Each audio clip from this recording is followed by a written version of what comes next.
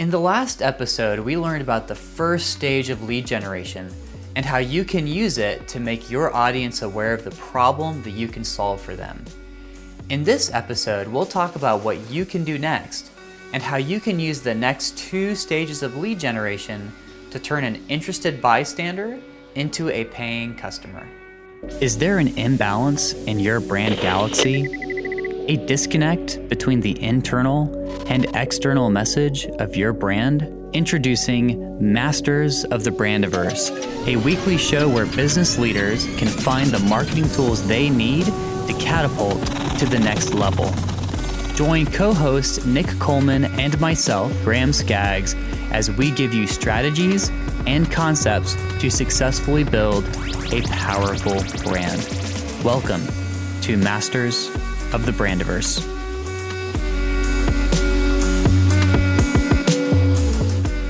Be sure to like and subscribe to our channel. And if you like what you hear, leave us a comment below.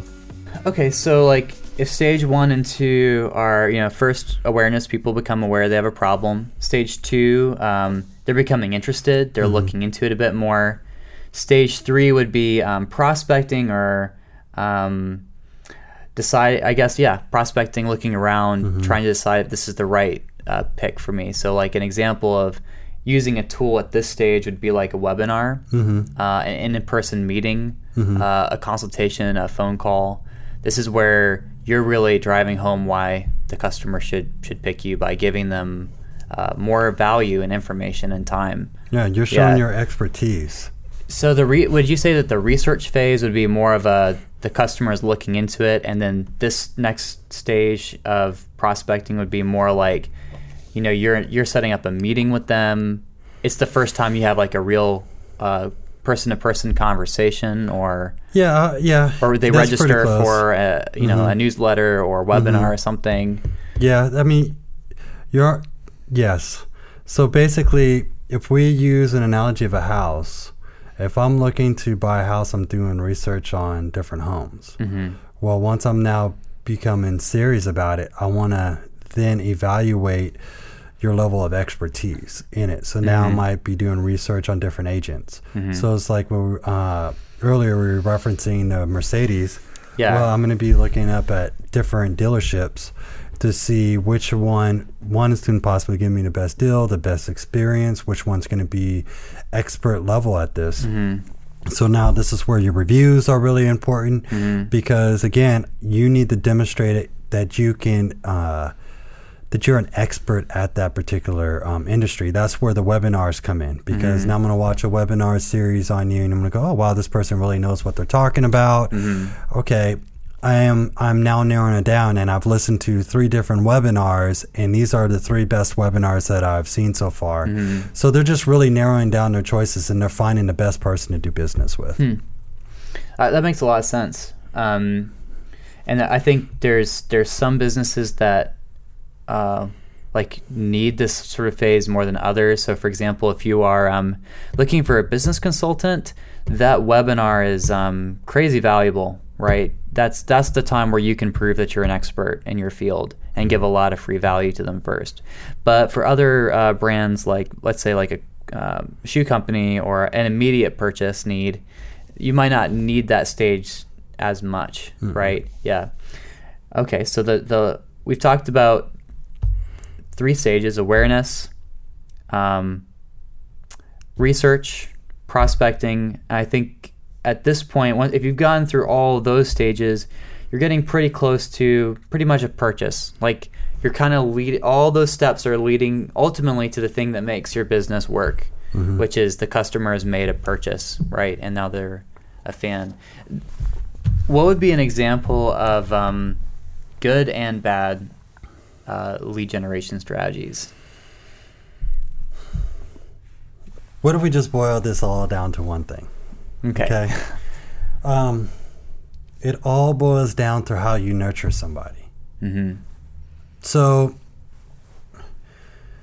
there's just so many different ways to get a lead. There's so many techniques that are out there. So many, whether it's social media, AdWords, et cetera, et cetera, et cetera. What it all boils down to is you got to have a strategy on how you're going to nurture these leads. Mm-hmm. Because you can get leads all day, but how are you going to continue to build a relationship with them, right? So it's like how we went over the funnel. How are you nurturing that customer at each point of the funnel? How are you creating really engaging content? How are you giving them really great information that they need? How are you creating and designing the landing page, right? How are you nurturing them in order for them to eventually buy from you? It's even, how is your salesperson nurturing them? How are they talking to them on the phone? It all boils down to that one thing. Nurture, nurture, nurture. If you want to look at it like a parent, it's like your mom. What does someone who thinks fondly of their mom, the reason that they think of, or maybe their father, right? It all boils down to how they nurtured them. Yeah. Right? So it's like, oh, well, my father, he did a really good job of nurturing in me to have a strong work ethic. Maybe that could be the case. Yeah. Or, my mother nurtured into me how to be empathetic to other people. So because that's really the bottom line. If you're really great and have a great strategy around nurturing, your lead generation campaigns they're gonna perform really well. Yeah, and a part of like nurture is a good parent will anticipate the needs of their child before the child knows they have a need. So it's like, well, dad knew I was going to be tired when I got home, so dad did the dishes for me. Or dad knew that I worked out in the afternoon, so he had dinner waiting for me when I got home. Parents take care of their kids' needs, and I think a good brand will do the same thing. It'll know the needs of its customer better than the customer knows their own needs, and it'll entice them, take care of them, look out for them. And so it's more about thinking proactively about that kind of strategy. And it's also, like, do you care about your customers?